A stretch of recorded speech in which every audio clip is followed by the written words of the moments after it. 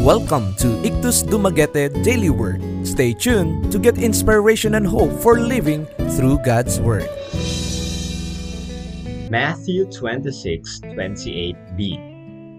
This is my blood of the covenant, which is poured out for many for the forgiveness of sins.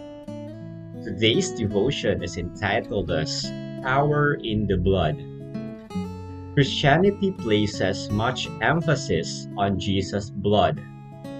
This emphasis can turn off non-believers, and even some believers would prefer to focus on God's love. God is the ultimate picture of love and mercy, but we can't discount the importance of Jesus' blood and sacrifice. Sacrifice is a huge biblical theme. The Old Testament covenant, for example, required animal bloodshed for the forgiveness of sins. Leviticus and Numbers discuss laws based on tenets such as an eye for an eye.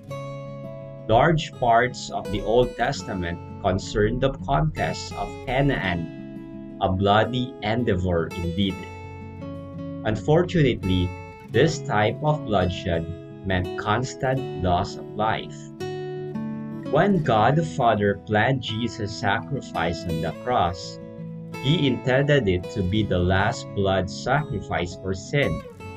Hebrews describes it as once and for all, meant for every person on earth. Those who accept Christ are covered symbolically with His blood, guaranteed eternal life and earthly benefits of salvation because of His sacrifice. Bloodshed is never easy to think about or pleasant to discuss. However, Jesus' blood and death are unique because they offer eternal hope. Unlike many examples of violence today, Jesus' blood wasn't spilled senselessly. As an old hymn says, when He was on the cross, you were on His mind. Better because Jesus is God, His death wasn't forever. He rose again, making His sacrifice the only one of its kind. When you're tired of violence and bloodshed, switch your focus to the one instance of bloodshed that offers hope.